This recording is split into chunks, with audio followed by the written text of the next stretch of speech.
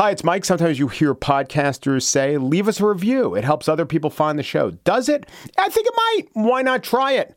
Please follow us and do recommend the show to others. And if you can, leave a review in your own mind, in your own hearts, or especially on one of those big websites that keeps the reviews and shows them to the rest of the public.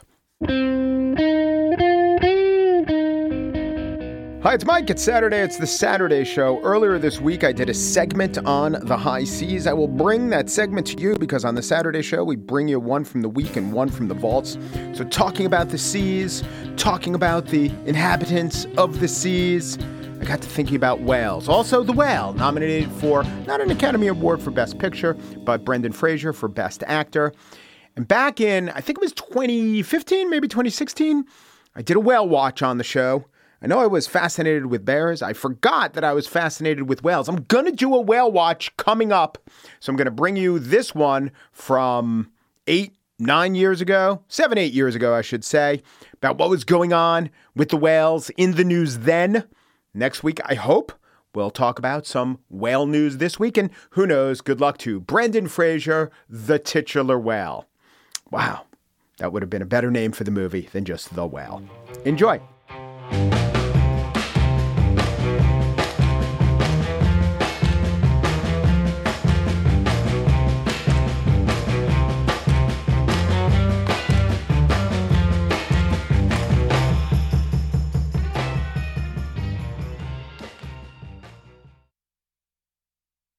And now, the spiel. The United Nations member states, 190 of them, agreed to a treaty that will provide a legal framework for establishing vast marine protected areas, MPAs, on the high seas. Yes, the high seas.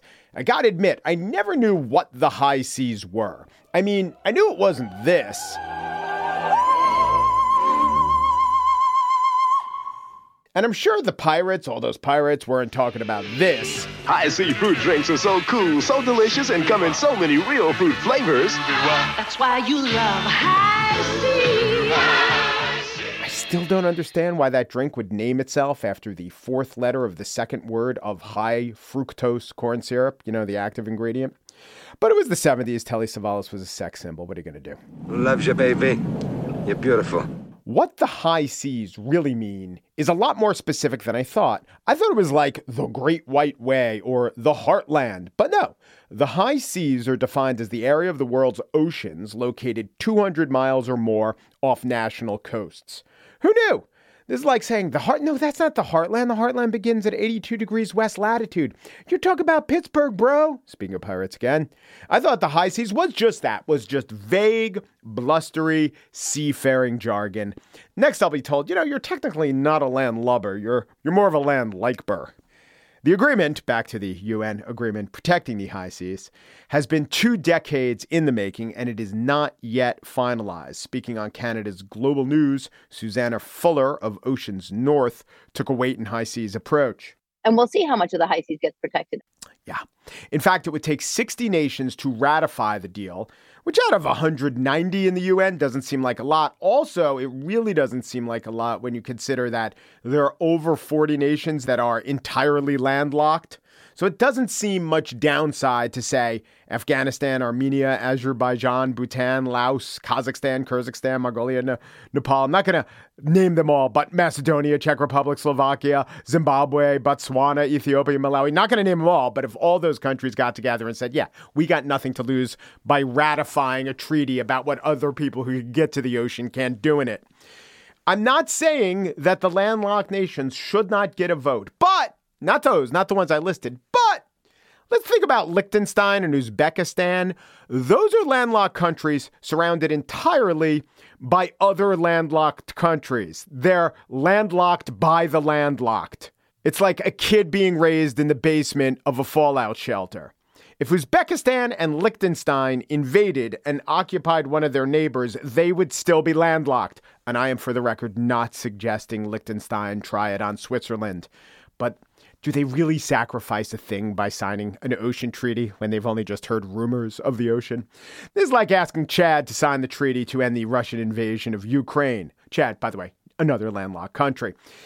This isn't to say that Kazakhstan and the Sudans of the world, for instance, don't have a stake in all this. According to the New York Times, one question is, quote, who will profit if valuable genetic resources, say a cure for cancer, are discovered somewhere in the high seas? Sure, so if somewhere out there a fish cures cancer, who gets to keep the magic fish? It is a practical concern.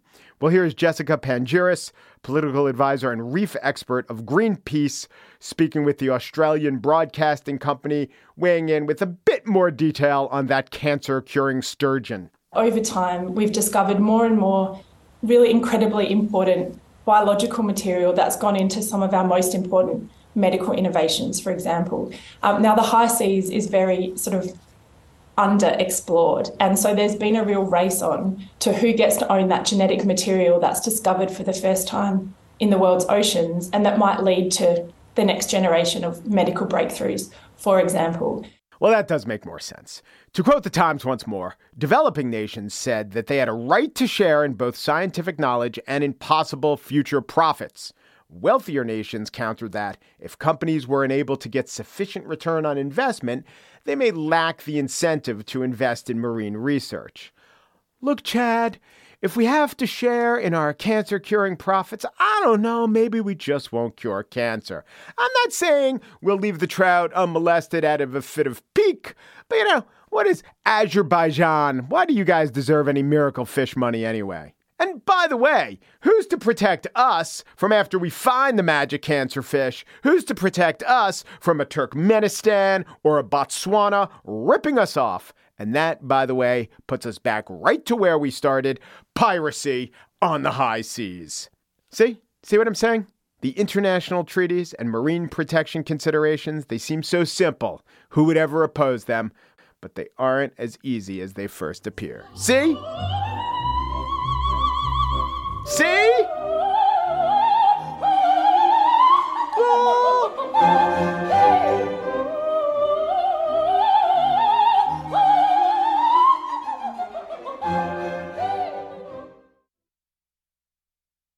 And now the spiel. Whales in the news.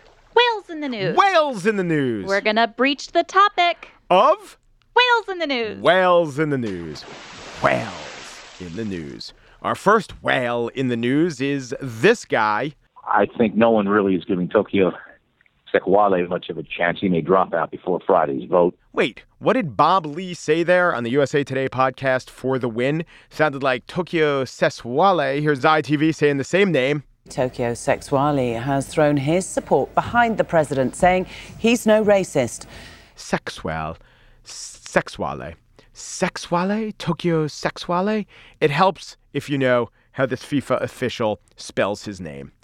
Tokyo, so indeed Tokyo, named after the city. Last name, Sexwale, Sexwale. Once won a Name of the Year competition as Tokyo Sexwale. Sure, he pronounces it Sexwale or Sekwale, but we all know about the Tokyo Sexwale. In other whale news, whales in the news. Whales in the news. Yeah, I needed that one. Wall Street Journal headline, London whale breaks silence. And we know what it sounds like when a whale breaks silence. So that's what we think it sounds like when whales break their silence, but not in this case. We're talking about Bruno Ixel, the London whale, the trader for J.P. Morgan who lost billions of dollars a few years ago. He came out with his first statement, and that statement was, it wasn't my fault. I mean, he's French, maybe he has a French accent, but I was instructed repeatedly to take those risks, and that's why I lost billions. And by the way, billions, at the time, it caused a huge panic, and J.P. Morgan's stock was pummeled because he lost $2 billion. Oh, it turns out he actually lost $6 billion. But this is one of those stories where kind of confirms your worldview. The people at J.P. Morgan, Jamie Dimon says, actually, it shows that we could withstand a loss like that. We took a loss of $6 billion, but we also made $17, $20 billion. So it's fine. We weren't over leveraged. But they hauled J.P. Morgan and Dimon before Congress. He got a little contrite. And to others who look at this, they say this shows that the banks are taking way too big a risk.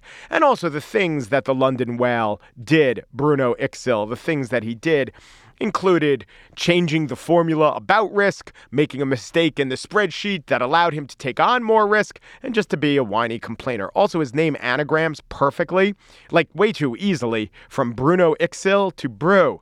No skill. For all we know now, he's changed his name to Bruno Sumskill and is either working in the financial industry or in SeaWorld, which brings me to my last story of whales in the news. Whales in the news.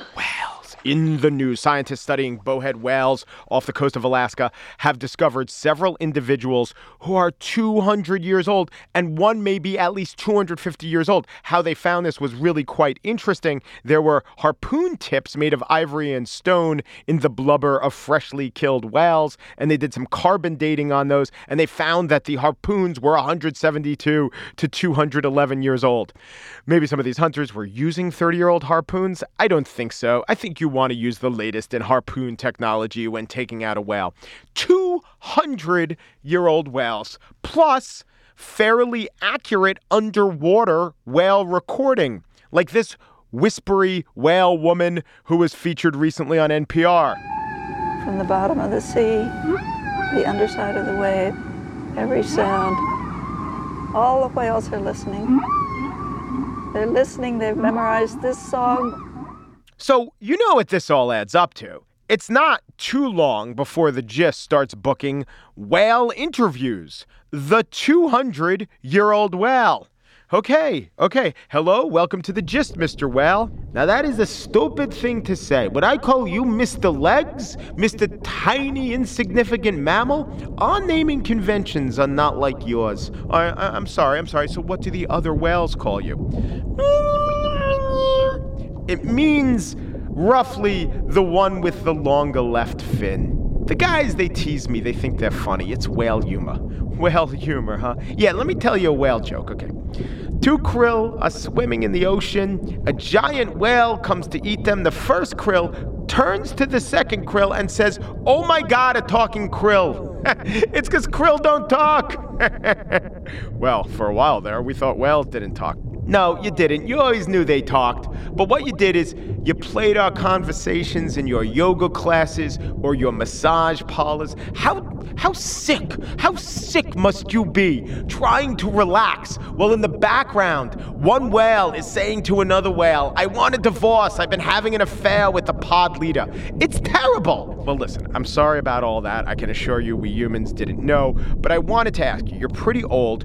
Did you personally know Herman Melville? Melville? Oh, sure. Call me overrated, if you ask me. Why? Why do you say that? He's a weird guy. He's always snooping around. He's trying to insinuate himself like he's one of the guys. You could tell this guy was up to something. And also, I did not care for the book, Oh, Moby Dick. We call it Ahab the Asshole. Again, example of whale humor. Of course, the whale translation is probably exaggerated in parts, owing, of course, to the fact that the ink washes off pretty easily. To tell you the truth, we just look at Melville like any other white man stealing the blue whale's culture. Oh, I'm sorry, I didn't know about that. Oh, yeah, sorry. Yeah, well, you played that music, right? Do we get any krill for that? We don't. Moby Dick, this new Ron Howard movie, are we getting a taste? We're not. Jonah, for you, a biblical text. I'm sorry. To us, it's just an example of how rent laws are written to favor the tenant. It is ridiculous. And you microscopic land mammals and your privilege. I mean, scrimshaw, what the hell is that? You call it an art form, we call it a Holocaust. Listen, up until a couple days ago, I didn't even know you could talk. Well, I didn't know you could swallow your own weight in water. Oh, you can't. What did I expect? A blue whale's heart can fit 100 people. How many whales can a person's heart fit? I think this interview shows the answer is not a one. Not a one. Thank you, the one with the longer left flipper. Thank you, sir. It was, I guess you could say it was the krill of a lifetime. You don't get to make that joke.